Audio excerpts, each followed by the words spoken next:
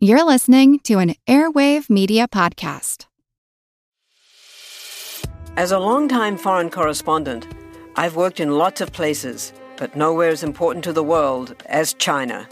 I'm Jane Perlez, former Beijing bureau chief for the New York Times.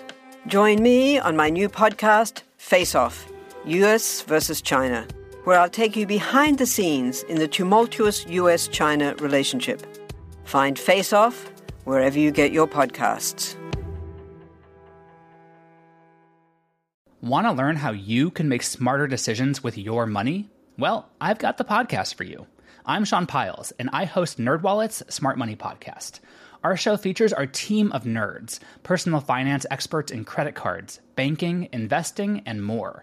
And they'll help you make the most of your money while cutting through the clutter and misinformation in today's world of personal finance. You'll get clarity on strategies to help you build your wealth, invest wisely, shop for financial products, and plan for major life events. Listen to NerdWallet's Smart Money Podcast wherever you get your podcasts. This is J.L. Collins, and you're listening to the What's Up Next podcast. Picture this. I'm walking into Camp FI in 2018, and this is the first Camp FI that I've ever gone to. And I'm excited about meeting some of my idols. Physician on Fire is going to be there. Carl, Mr. 1500 is going to be there. I've been talking to them both online, and I'm excited to see them in person. Out of the corner of my eye, I see a figure walk through the doorway, and there is J.L. Collins. Now, I've never met J.L. Collins before. I've never interacted with him on the internet, yet I know what he looks like. And I have to admit, I had a little bit of trepidation. And the reason why is when you meet a legend in person, and let me tell you, J.L. Collins is a legend, I always worry that their online personality and persona won't be exactly what they are when I meet them in real life. So believe it or not, I was doing my best to avoid him. I was walking around, speaking to other people, and I ended up talking to this lovely lady. And we were talking, and about 5 minutes into it, I realized that I was talking to Jane Collins, J.L. Collins' wife. Now, right at that moment, I knew that I didn't need to have any trepidation. Because if this lovely lady was who he was married to, his real-life personality must have been just as good as his online personality. Now, over the next few days, I had several conversations with JL and found out that, believe it or not, he's more kind and gregarious and wonderful in person than he is even online. And speaking of community, before we get into the meat of the interview, I just wanted to remind about the What's Up Next Facebook group. You can find us by going to the website diversefy.com/Facebook. That's diversefy.com/Facebook. If you like the conversations and panels we have here at the What's Up Next podcast, we continue the conversation in the Facebook group. There are postings multiple times a day, and it's a real great place for the community to come together and discuss all the important issues of the day. How do I introduce J.L. Collins? He's been dubbed the godfather of the financial independence movement. His book, The Simple Path to Wealth, is arguably one of the most important personal finance books of this century. His stock series on J.L. Collins NH has taught countless people how to invest. I feel lucky to call him my friend. J.L. Collins, welcome back to the What's Up Next podcast. Wow, I am sitting here literally blushing as you go through that introduction. That is more than kind, a little bit of fabrication.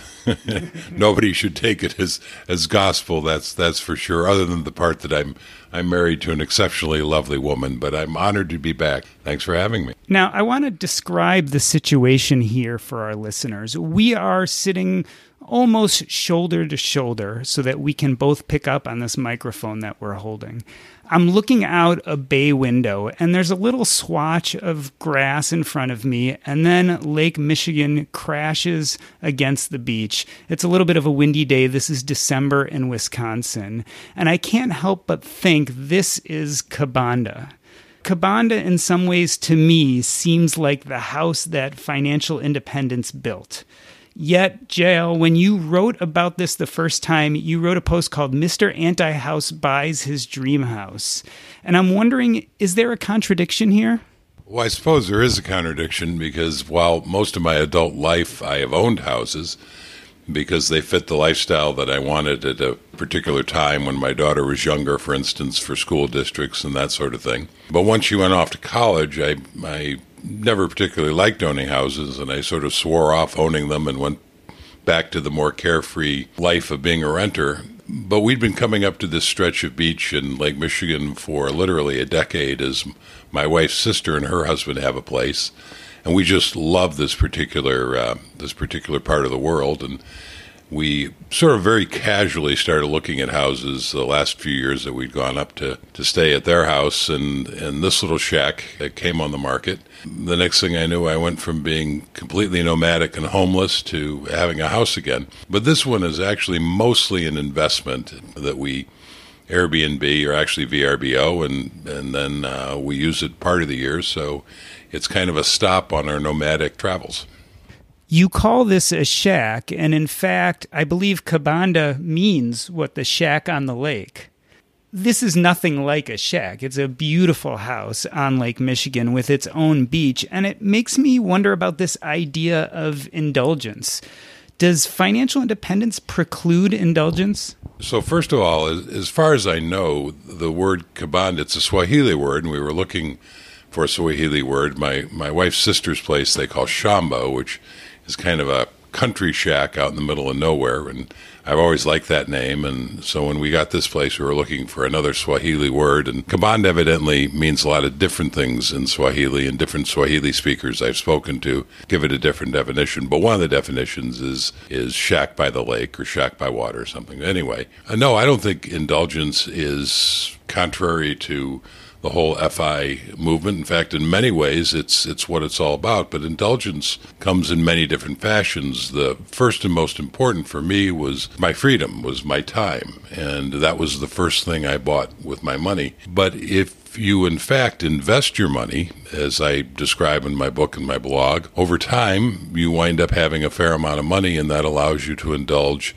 in other things. And a lot of people indulge in travel and houses and all kinds of things, and it allowed us to buy this particular little beach house. Now, it is a lovely place, but it is, in fairness, a shack. It was built in 1939 as literally a shack on the beach, and has been tacked on at various points in time, and it's a little bit ramshackle, and certainly compared to some of the mansions that you find along the lake, it's a shack in comparison. But it is one of the most modest places you'll find on this stretch of beach.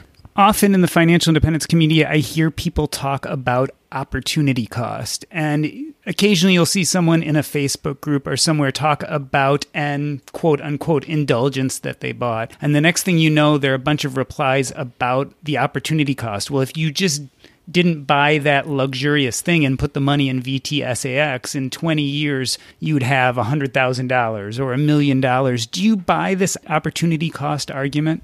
Not only do I buy it, I think I was one of the very first people in the community to make it. At least when I started making the point of opportunity cost, I had certainly not seen anybody else make it up until that point, and that's possible somebody else had. Opportunity cost is a very real thing in every financial decision you make, because if you spend money on anything, including investments, it precludes spending it on something else, and that is simply what the opportunity cost is. And in my manifesto on the blog, I have a line that says something to the effect of, every decision isn't about the money, but you should always be aware of the money decision you're making. So what I mean by that is being on the path to FI and even being frugal doesn't mean that you never spend money. It just means that you're very careful about how you spend money, and you spend it, in my view at least, from a position of power. And what I mean by that is that you are spending money in a way and on things that you can easily afford. So as I mentioned, Kabanda is one of the more modest houses along this lakefront. We could have afforded something considerably more expensive, but we couldn't have necessarily bought that from a position of power. In buying this modest little shack at a fairly low price, at least comparatively, it took up less of our resources, and therefore we're buying it from a position of power. Is there an opportunity cost to it? Absolutely. But it's a trade-off that I'm willing to make. But I'm willing to make it after carefully considering the opportunity cost and being keenly aware that that's the decision I'm making. Would it be safe to say that opportunity costs don't only apply to finances, but they're lost opportunities when it comes to experiences and even ownership? Yeah, absolutely. I think, opportunity cost is probably most easily identified in a financial, mathematical fashion because you can put numbers directly to it. But anytime you make a choice in life, if you're working at a job and you get an offer to go to a different company or a different organization, well, there's an opportunity cost in whatever decision you make. When we bought Kabanda, that meant that at least for some of the year, we were committing ourselves to coming to this particular part of the world for part of the year as opposed to our otherwise completely nomadic travels that might have taken us who knows where. And there's an opportunity cost, I guess, to that. So, yeah, you always have to be aware of any decision you make in life, there are trade-offs. And you also have to be a little careful about that because when you look backwards, there's always a tendency to think, well, gee, if I'd gone left instead of right or taken this path instead of that path, things would have been better. Well, of course, you don't know that because we don't know what that path would have been like. So I want to move from one exotic-sounding affair to another. We talked about Kabanda, but there is another exotic word associated with your name, and that is Chautauqua. Tell us about what Chautauqua is, and more importantly, what it has come to mean to you.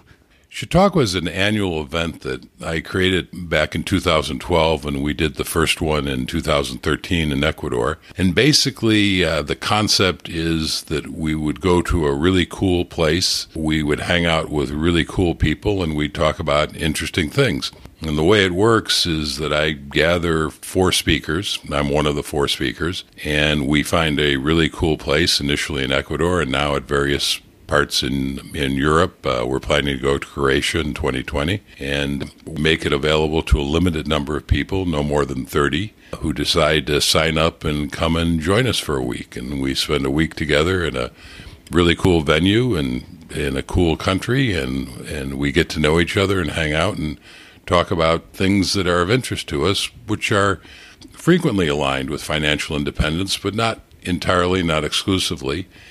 The thing that people who have attended Chautauqua tell me is most compelling for them, is most rewarding for them, is that maybe for the first time in their life, frequently for the first time in their life, they're surrounded by other people who get it. They don't have to explain themselves. Most of us walking this FI path are walking it alone, and our family and friends in our immediate circle just don't quite understand it, and it can be a very difficult and awkward conversation. You come to Chautauqua, and for a week you're with people who absolutely understand it, so you don't have to spend any time trying to explain that. You can immediately go to a different and more productive and more interesting level.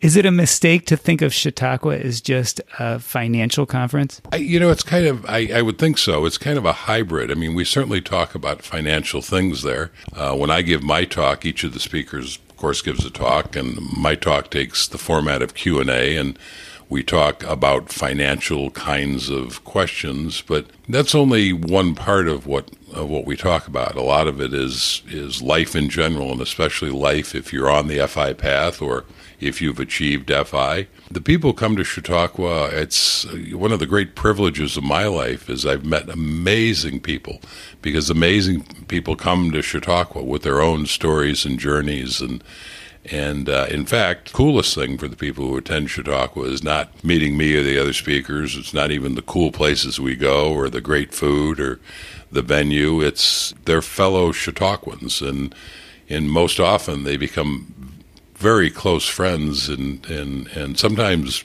business partners and project partners with a few of them. So, yeah, that's the magic is in the people. And I have to say, when you talk about Chautauqua, I see you get more animated and your eyes light up, maybe more than talking about other personal finance experiences. When you look at what your legacy will be, does Chautauqua play a big role in that?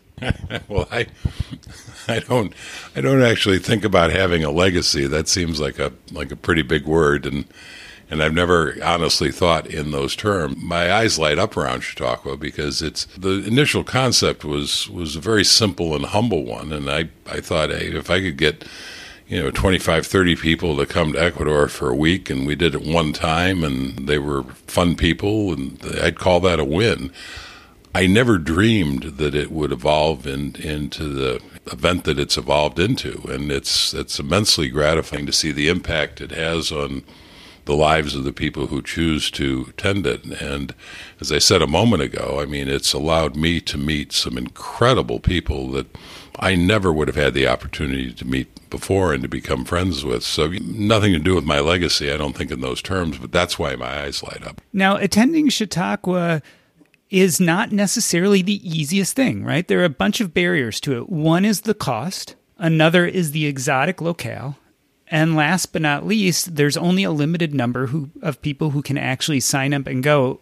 Is that intentional? Other than the last one, the limited number of people, no, it was not intentional, at least not intentionally set as barriers. I've said sort of half jokingly, but it's also true that Chautauqua is exactly what I want Chautauqua to be, and that means that we take it to places that I find interesting, and it costs whatever it costs to run it at those places. Now, one of the unintended consequences of that, which has turned out, I think, to be a benefit, is that it does provide some barriers and filters, if you will. And I think that's one of the reasons that we've consistently got really interesting and committed and cool people. That's not to say that they're all wealthy, by the way. Some of them have been extraordinarily wealthy. Some of them have been very early on their journey to FI, so we have quite a variety of people along the spectrum of wealth. The other thing that I take great pride in Chautauqua about is the diversity of people who come to it. It's truly amazing. I mean, on any measure of human diversity, whether it's race, age, religion, sexual orientation, all that variety is represented in the people who come to Chautauqua. And that's, I think, one of the things that at least for me, makes it a particularly fascinating and enjoyable experience. But yeah, unintentionally, we wound up having some barriers that seemed to keep people who I might not want to spend a week with away. Now, I noticed this year that your wife and daughter attended at least one session with you. Is that right? Yeah, this year, 2019, we did 3 Chautauquas. We did the first one in the spring in the UK, and my wife Jane was there. And then we did 2 weeks back-to-back in Portugal in the fall, and both Jane and Jessica were at both of those. And then the year before, Jane and Jessica were at both. We did it in Greece 2 weeks back-to-back, and Jane and Jessica were at both those weeks as well. Talk to me a little bit about how your financial independence journey has affected your family.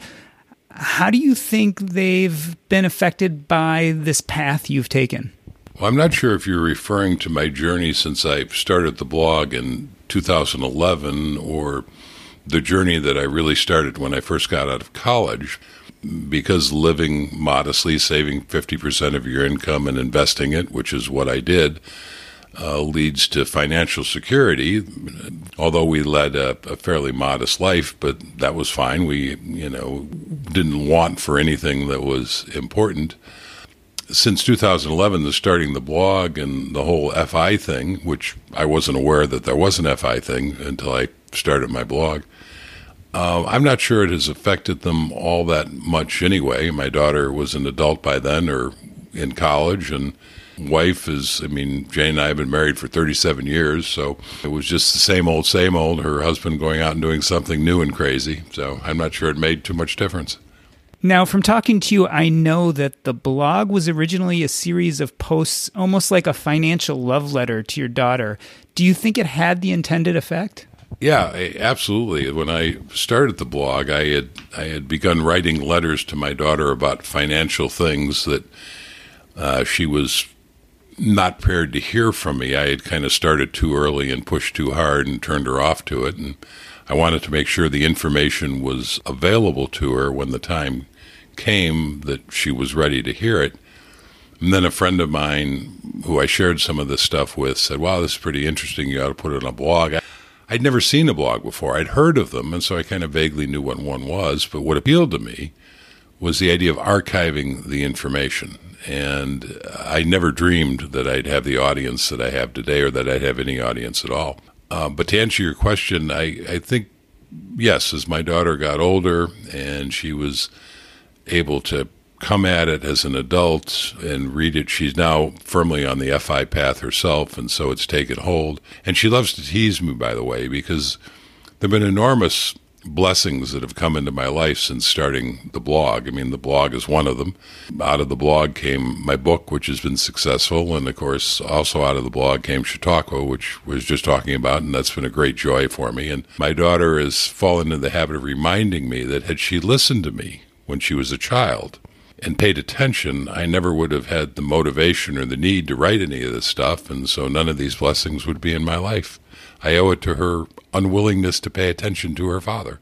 I think a lot of us in the audience, too, find it fairly amazing that your blog and all the content you've put out there was fairly unintentional. It was intended for your daughter, and yet we as a community have found a lot of good there. So I guess we can all thank your daughter for originally not listening to you and having that dance that daughters and fathers have had for centuries of shaking their head, saying, yeah, and moving on, which is something I know my son and daughter are definitely working at as teenagers right now.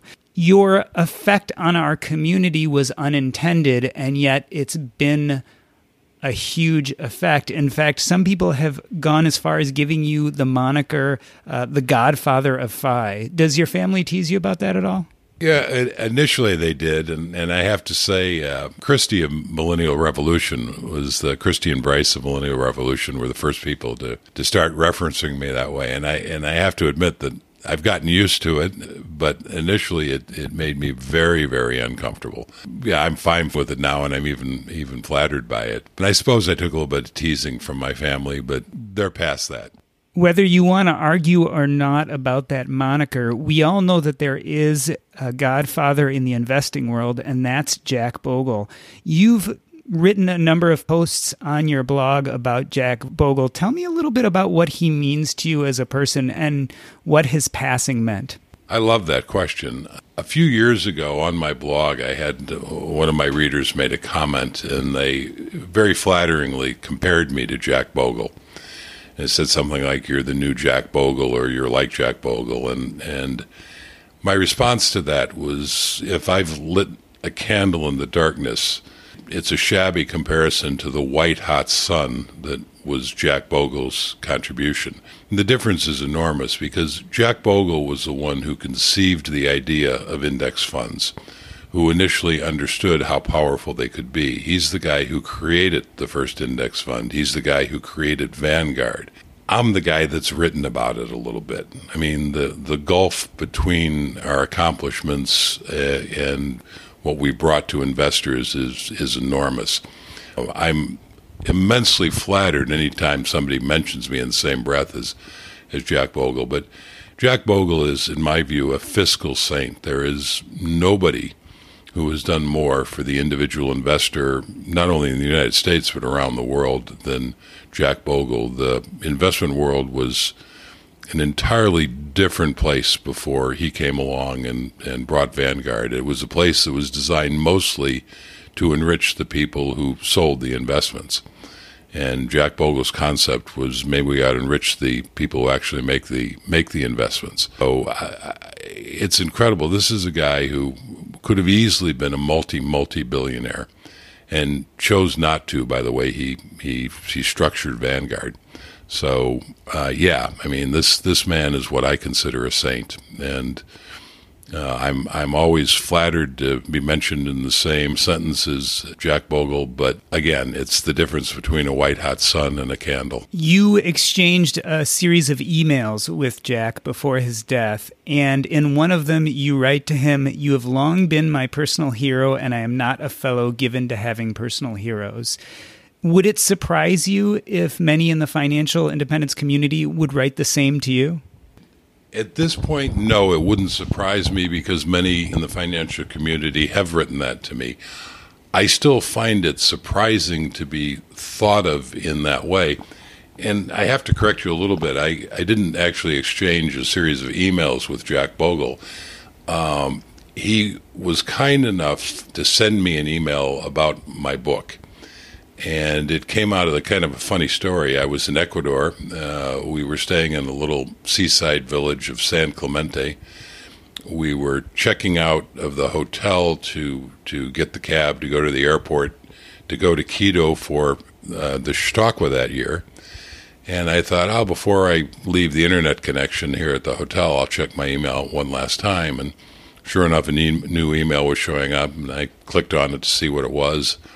And I was dumbfounded to find that it was a very, very nice email from Mr. Bogle and very complimentary about my book. And, of course, I responded to that email. And the quote you mentioned is in there. But that was the extent of the exchange. So I wish I'd had a closer relationship with him, but I'm honored that he was even aware of my book. We all know Jack Bogle for pretty much introducing us and inventing index investing. I've noticed, J.L., when I talk to you, one of the few things where I really see a visceral reaction in you is when we talk about different manners of investing, whether we talk about single stock investing versus index investing. Why is this so visceral for you? Well, I didn't, as that it came across that way. I spent most of my investing career being a stock picker, or and by extension trying to pick mutual fund managers who would outperform the market, who were, of course, stock pickers themselves. So I was either picking stocks myself or trying to pick people who were picking stocks. Jack Bogle started the first index fund in 1975. Just by coincidence, that happened to be the first year I started investing. I didn't hear about index funds for a decade, so I didn't hear about them until the mid-'80s. And then I resisted the idea for 10, 15 years to my great embarrassment and to my cost. I think the problem is that indexing is a little bit counterintuitive, and it just seems that it should be easy to beat the unmanaged market, if you will, and I certainly thought so. And the other thing is that I achieved financial independence picking individual stocks and picking mutual fund managers. So it's not like it doesn't work at all. It just doesn't work as well, and it's a lot more work to try to do it.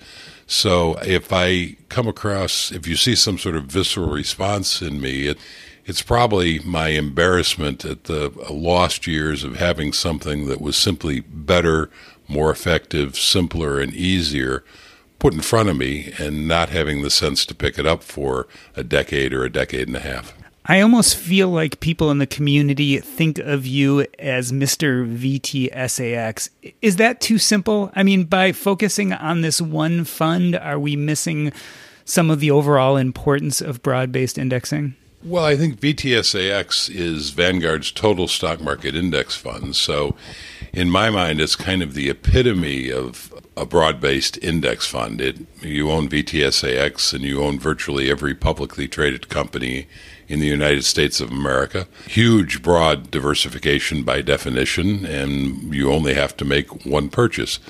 So of all the funds that are available out there, including all the funds at Vanguard, this is the one that I think best suits my needs. It's the one that I suggest that my daughter invest in, and that in fact she's invested in. And of course, by extension then, if anybody's paying attention to what I have to say beyond that, that's the recommendation that I make. I think it's all you need until the time comes when you might want to add some bonds. And then there's the total bond market fund, which is VBTLX. Could you see in the future a set of circumstances which makes the primacy of broad-based indexes less likely? Could you see a world changing such that index funds wouldn't be the way to go anymore? You know, that's a great question, and it's one that I've given a lot of thought to. And the answer is no. I don't see a world where indexing stops working or becomes suboptimal, at least not a world based on the capitalist economies that we have at the moment. I do, however, see a time where it might make sense to step beyond just the United States. So I'm somewhat famous or infamous for suggesting that you don't need international funds. My thinking on that is mostly that because with VTSAX or an S&P 500 fund, you own the top major U.S. companies, and they are by definition international companies. You benefit from the growth of the world economies that are going on. But I also see that from the end of World War II, when the United States was the only industrialized company not left in ashes, and we dominated the world economy, probably 90+% of the world economy. Well, from that moment on, our share of that pie has gotten steadily smaller. It's not a bad thing. That simply means that the rest of the world, rebuilt from the ashes, and we now have about half of that pie. It's a much, much bigger pie. I think as the rest of the world gets economically stronger, as what we used to call the third world, as those economies grow and prosper, which has been the trend over the last couple of decades, then that pie will get steadily bigger and bigger, and the portion of it that the U.S. economy represents will be smaller, even though the U.S. economy can be bigger for it. So at some point, and I'm not sure when this is, it'll probably make sense to own a world fund. And in fact, I say to my international readers, and when I was traveling in Europe, I had many of these conversations, that if I were living anywhere other than the United States, I would probably already be in a world fund. I'm comfortable being in the U.S. because I'm so close to this market. So that's one of the reasons I'm still in VTSAX. But I certainly wouldn't recommend any other single country. If you were in any other country in the world, I wouldn't recommend that you only own a fund that invests in that country. The United States is really the only country where you can get away from it. So I think that's a change I see coming. When it comes, I don't think it's going to affect my lifetime. I do talk to my daughter about that, and I've told her that it's something she wants to pay attention to, and at some point she might want to make the shift. But I see it as being a fairly gradual thing. You ever scrolling through your Facebook feed and wonder, boy, I wish I could listen to another episode of the What's Up Next podcast. Well, now you can engage our content in two different ways. One, you can go to our website, www.diversefy.com. That is DIVERSEFI.com, and go to the top and just click on the podcast button. Or you can check us out on Facebook at the What's Up Next podcast Facebook group. The easiest way to get there is www.diversefy.com/Facebook. That's DIVERSEFI.com/Facebook. We hope to see you there and engage with our community on topics very similar to the ones you'll find on the podcast. Now back to the show. All right, so most of us know the bad news already. If you were using Mint as a budgeting app, it has shut down. But the good news is there's something better, and it's called Monarch Money. I started using Monarch Money myself about 5 months ago, and I knew immediately that I liked it more than any other budgeting app I had ever used. For one, it focuses on collaboration. This is easy to share with your spouse, your partner, your financial advisor. And it's aspirational. Not only can you look at your current budget, but what do you want to buy? What do you want your goals to be? You can focus on those in Monarch Money. It's the next generation of personal finance apps. Monarch is the top-rated all-in-one personal finance app. It gives you a comprehensive view of all your accounts, investments, transactions, and more. Furthermore, you can create custom budgets, track progress toward financial goals, and collaborate with your partner. And now get an extended 30-day free trial when you go to monarchmoney.com/earn. Again, that's monarchmoney.com/EARN. What I like about this app is it's intuitive, easy to use, quick to sign on. It's collaborative, as we talked about. It's customizable. The idea is you can use this app the way you want to use it. And the reason why is the Monarch Money team is customer focused.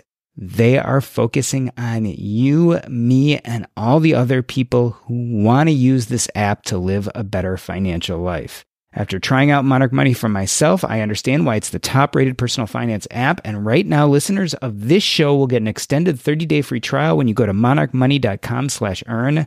That's monarchmoney.com/EARN for your extended 30-day free trial. I'd like to pivot here a little bit more to the idea of financial independence as a topic.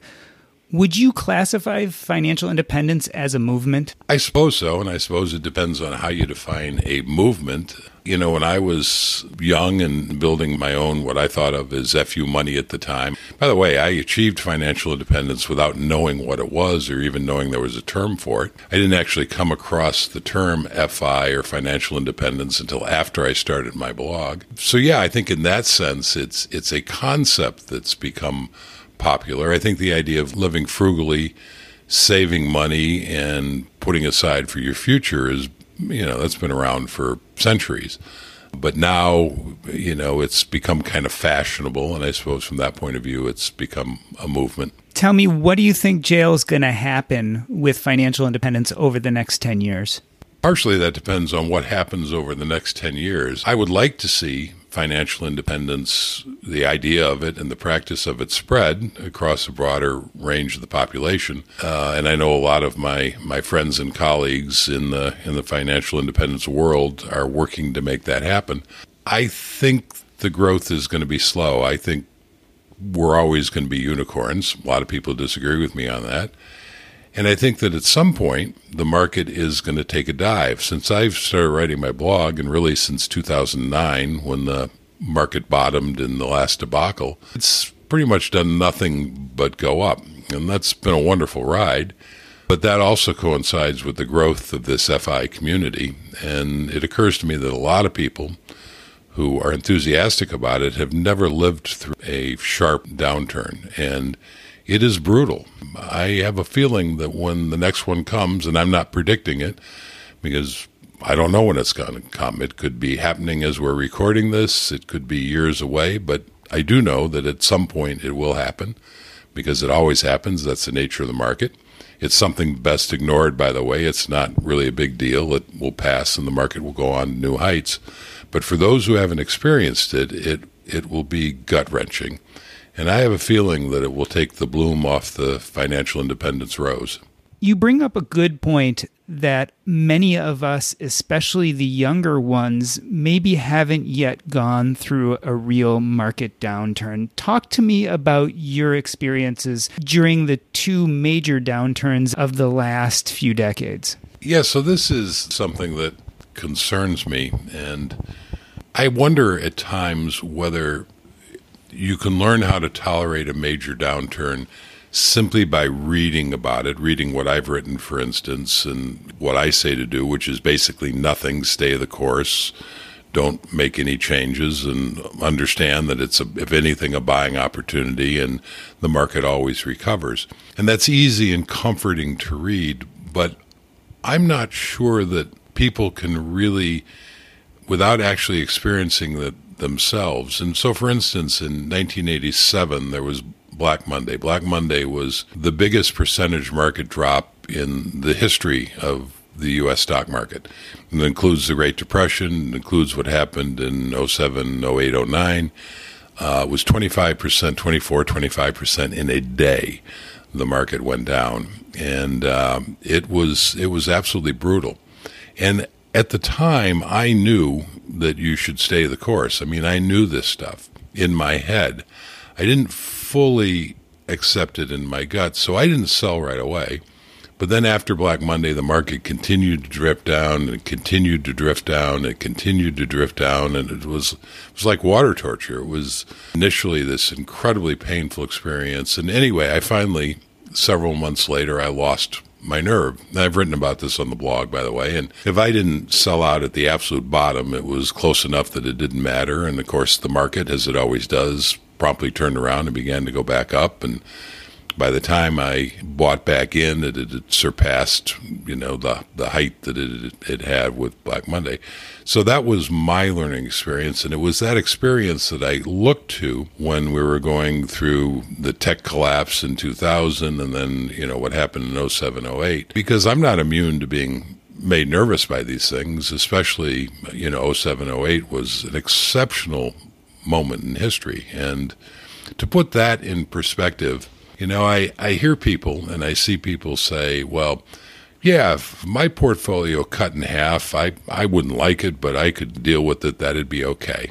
And I say, all right, that makes sense. Now let's talk about this a little bit. Let's suppose that in 2007 you had a portfolio of $1.2 million, and a couple years later, in 2009, beginning of 2009, that's been cut in half, which is of course what actually happened. And now your portfolio is worth $600,000, and you're saying you'd be okay with that, you could tolerate that, and I'll take you at your word. But let's add another point to it, and that is that while that was the bottom came in March of 2009, nobody knew at the time that that was the bottom. And in fact, everybody I was talking to at the time, and I was talking to a lot of people, were predicting that it was going to go much lower. The most common prediction was it was going to go down another 2/3. So now take yourself back to March of 2009, which is at the bottom. Nobody knows it's at the bottom. You've lost half your money. You're at $600,000. And everywhere you turn, people are telling you you can expect that that's going to be $200,000. You still stay the course? That's the question you need to be asking yourself. And this also gets back to the point that trying to listen to other people's predictions will make you more and more and more upset. I mean, have you ever found any value in reading the predictions in the newspaper, etc.? Point well taken. Nobody can predict the future. And as I said a moment ago, I can tell you absolutely that the market will have another downturn, and it'll have corrections, which are 10%. It'll have bear markets, which are around 20%. It'll probably have a collapse at some point, which is 30, 40, 50%. But I have no idea when that's going to happen. And people who say they know they don't know. And what you need to understand, by the way, is that any given moment, there are so many people making so many predictions that whatever happens, somebody will have predicted it. It doesn't mean they have predictive powers. It just means that they happen to be the one that predicted what happened. So I put it this way. Imagine that the lottery is up to some enormous amount of money, and you read that somebody got the winning numbers and walked away with tens of millions of dollars. Your reaction isn't to that, oh, so-and-so who won the lottery, they must have figured out how to predict winning lottery numbers. No, you recognize on the face of it that that's somebody who got extraordinarily lucky. And nobody turns to them and says, what are the next winning lottery numbers going to be? Because we know it was luck. It's the same thing with people predicting what the market's going to do. When the market does something dramatic, you can be guaranteed that there will be somebody who correctly predicted they were going to do it, just like somebody gets winning lottery numbers. Doesn't mean that they have predictive powers. It means they got lucky. And it's important to understand because it doesn't mean that they can tell you what's going to happen next, which is what would be valuable. But nobody can do that. I want to go from stock predicting to a completely different kind. I've been predicting for quite a while now that the face of financial independence is changing. If you go back a few years ago, most of us thought of your typical financial independence practitioner as a white male in their 30s, probably interested in engineering or computers, fairly high salary. Do you believe the face of financial independence is changing? Is it still that same persona that we thought it was before? I don't know that it was ever that initial persona. I think back to the original Chautauquas, and as I mentioned, Chautauquas from the very first one in 2013 have always been wonderfully diverse events across all measures of diversity. So when I started actually meeting real-life FI people, my impression has always been that it's a community of great diversity, and that never surprised me because money doesn't care what your sexual orientation is, and it doesn't care what color you are, and it doesn't care what religion you are, it doesn't care how old you are, it doesn't care if you're rich, doesn't care if you're poor. If you treat money well, if you invest it well, if you treat it with respect, then it will do the same for you.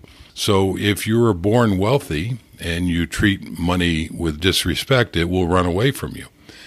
If you are born poor and you learn about money and you learn how to understand money and invest it and treat it with respect, it will come to you. And that's one of the beauties of money, is that there's no prejudice in it.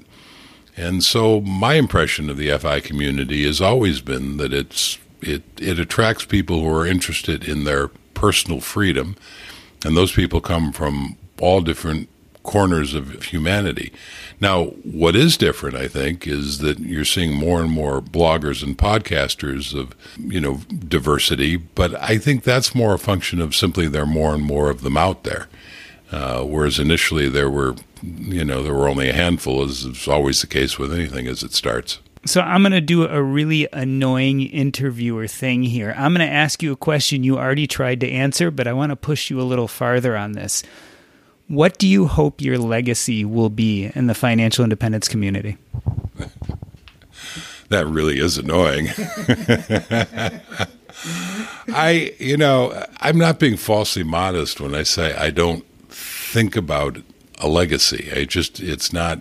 You're the first person who's ever asked me about it, and I just never have thought in those terms. And in fact, as we talked about earlier, and I've said this many times, I've only ever wanted to convince one person that my investment approach was worth following, and that's my daughter. And I was very intently committed to trying to convince her, and I'm gratified to say that I have convinced her. So I guess to the extent that I care about a legacy, it's that she's on this financial independence path. Now, in the process of convincing her and writing the blog and Chautauqua's in the book and what have you, by the feedback I get, I've wound up helping a lot of other people along that path, and I guess that's a legacy of sorts. But if I'm honest, while I'm pleased by that and flattered when people thank me for it, that was never my intention. That's all kind of accidental. So maybe that's why I don't think of it in terms of a legacy. But yeah, so I don't know what the legacy will be. Maybe you can write my eulogy and mail it to me. I'll start thinking about that now, but I have a feeling we have quite a while before you have to worry about such things. Tell me, is there anything you think the public misunderstands about you? Wow, that's an interesting question that I've never thought about. I don't know, because I don't have a really good sense of what the public thinks about me. The people I meet are people who come to Chautauqua, and they by definition like what I've done. They like my writings, and they're in favor of it. But that's not the public overall. That's probably not even the readership of my blog overall. I could look at the comments on the blog, which are almost uniformly positive. But again, that's not necessarily an objective sample. So I'm not quite sure what the public thinks. So I'm not sure what they got wrong. I want to end this interview by going back to your first blog post. If I have it correctly, your first blog post was a story about the monk and the minister. So if I can retell it, probably not as artfully as you did, there were once two boys who grew up together and were friends, and they went their separate ways. And one became a minister surrounded by riches and well off, and the other became a monk who lived very frugally and had very basic clothes and things. And the two met up as adults, and the minister looks at the monk and says, if you could learn to cater to the king, you wouldn't have to live on rice and beans. And then the monk turns back to the minister, and what does he say, JL? He says, Minister, if you could learn to live on rice and beans, you wouldn't have to cater to the king. So I know back in 2011, you identified very clearly with the monk. And I'm looking at life today for you as an outsider looking in, coming up to 2020. And you are a man in the last 10 years who's written a blog, who's written a book, who's got involved in endeavors like Chautauqua. We're sitting here at Kabanda. You just bought a new car, which you've named Steve 2, and you've spent, the last 6 months traveling the world and Europe. You just came back. You're going to be going out on the road again. So I would repeat that kind of question.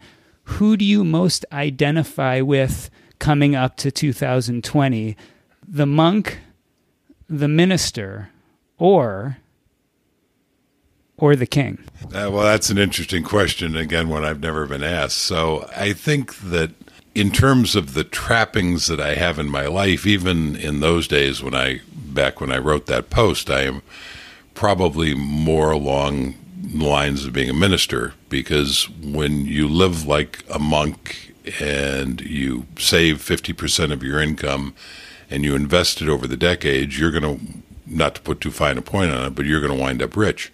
I've always been naturally frugal. It just comes naturally to me.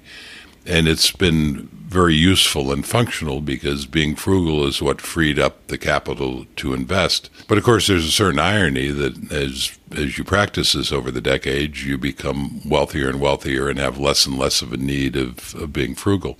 So, yeah, I mean, but I've never been frugal just for the sake of being frugal. My attitude has always been if you save 50% of your income, you're fine. And when I made $10,000 a year, I lived on $5,000. When I made $100,000 a year, I lived on $50,000. I didn't say, well, I'm only going to continue to live on $5,000. And I guess I think of it the same way. It's actually still hard for us to spend money. You mentioned I bought a new car, which we did. Candidly, we could have bought a much more expensive car. I have a beach house. We could have bought a much more expensive beach house. I say that only to illustrate that it's hard for us to spend money because it does go against our natural tendencies. But on the other hand, at this point in my life, I have more money than time, and I'm trying to make that more of part of my decision-making process. And at the same time, though, buying the new car, for instance, and I've written about this, was hard because we really liked the old car, and there is something about having an old car that's just enormously appealing to me. But functionally and giving the amount of travel we do and what have you, a new car made more logical sense, but it wasn't the most comfortable emotional decision to make, actually. I think in our lives, maybe at different points, we get to be all of them. Sometimes we're the monk, especially at the beginning of our journey when we don't have much. Sometimes we're the minister when we have things we want, when we ignore this idea of opportunity costs, when we indulge ourselves because that brings us joy. And sometimes we're the kings because we get to a place where we've saved enough and now we can live and we can do it comfortably and we can do it within our means and we make choices, but they're rational, smart choices. So I'm going to end this interview the way we end every interview here on the What's Up Next podcast. J.L. Collins, where can people find you and what's up next in your life? Well, the blog is probably the best way to find me, and that's jlcollinsnh.com. I don't know what's next in my life, actually. It's, life is pretty good the way it is. We're mostly nomadic. We spend some of our time at Kabanda, which we enjoy. We're hoping to spend next summer here. That's the plan. We'll do Chautauquas again in Croatia next year. And I don't write on the blog very much, but every now and again, when something is interesting enough to me, like having bought this new car, I'll put up some posts. So mostly I'm just kind of kicking back and watching the waves roll in. This has been the What's Up Next podcast. I'd like to thank my friend J.L. Collins. We're coming to you live from Kabanda. That's a wrap. Hey guys, one of the ways we increase listenership is to have great audience members like you pass on the word. So please let your friends and family members know about the What's Up Next podcast. Also, share our episodes on Facebook, Instagram, Pinterest, Twitter, or whatever media platform you prefer to interact on. And last but not least, leave us a review on Apple Podcasts, Stitcher, or however you are listening to us today. In fact, here is one review from Educator Phi that he put up on Apple Podcasts. Thanks for putting this up there. He says, a great podcast. The panel format adds a lot. Since everyone approaches finances differently, the individual stories always reveal something new or a perspective I hadn't considered before. The hosts do a great job of letting the conversations run down interesting trails, but always bring it back to the topic when necessary. This is exactly what we aim to do. Thank you, Educator Phi. See you next episode.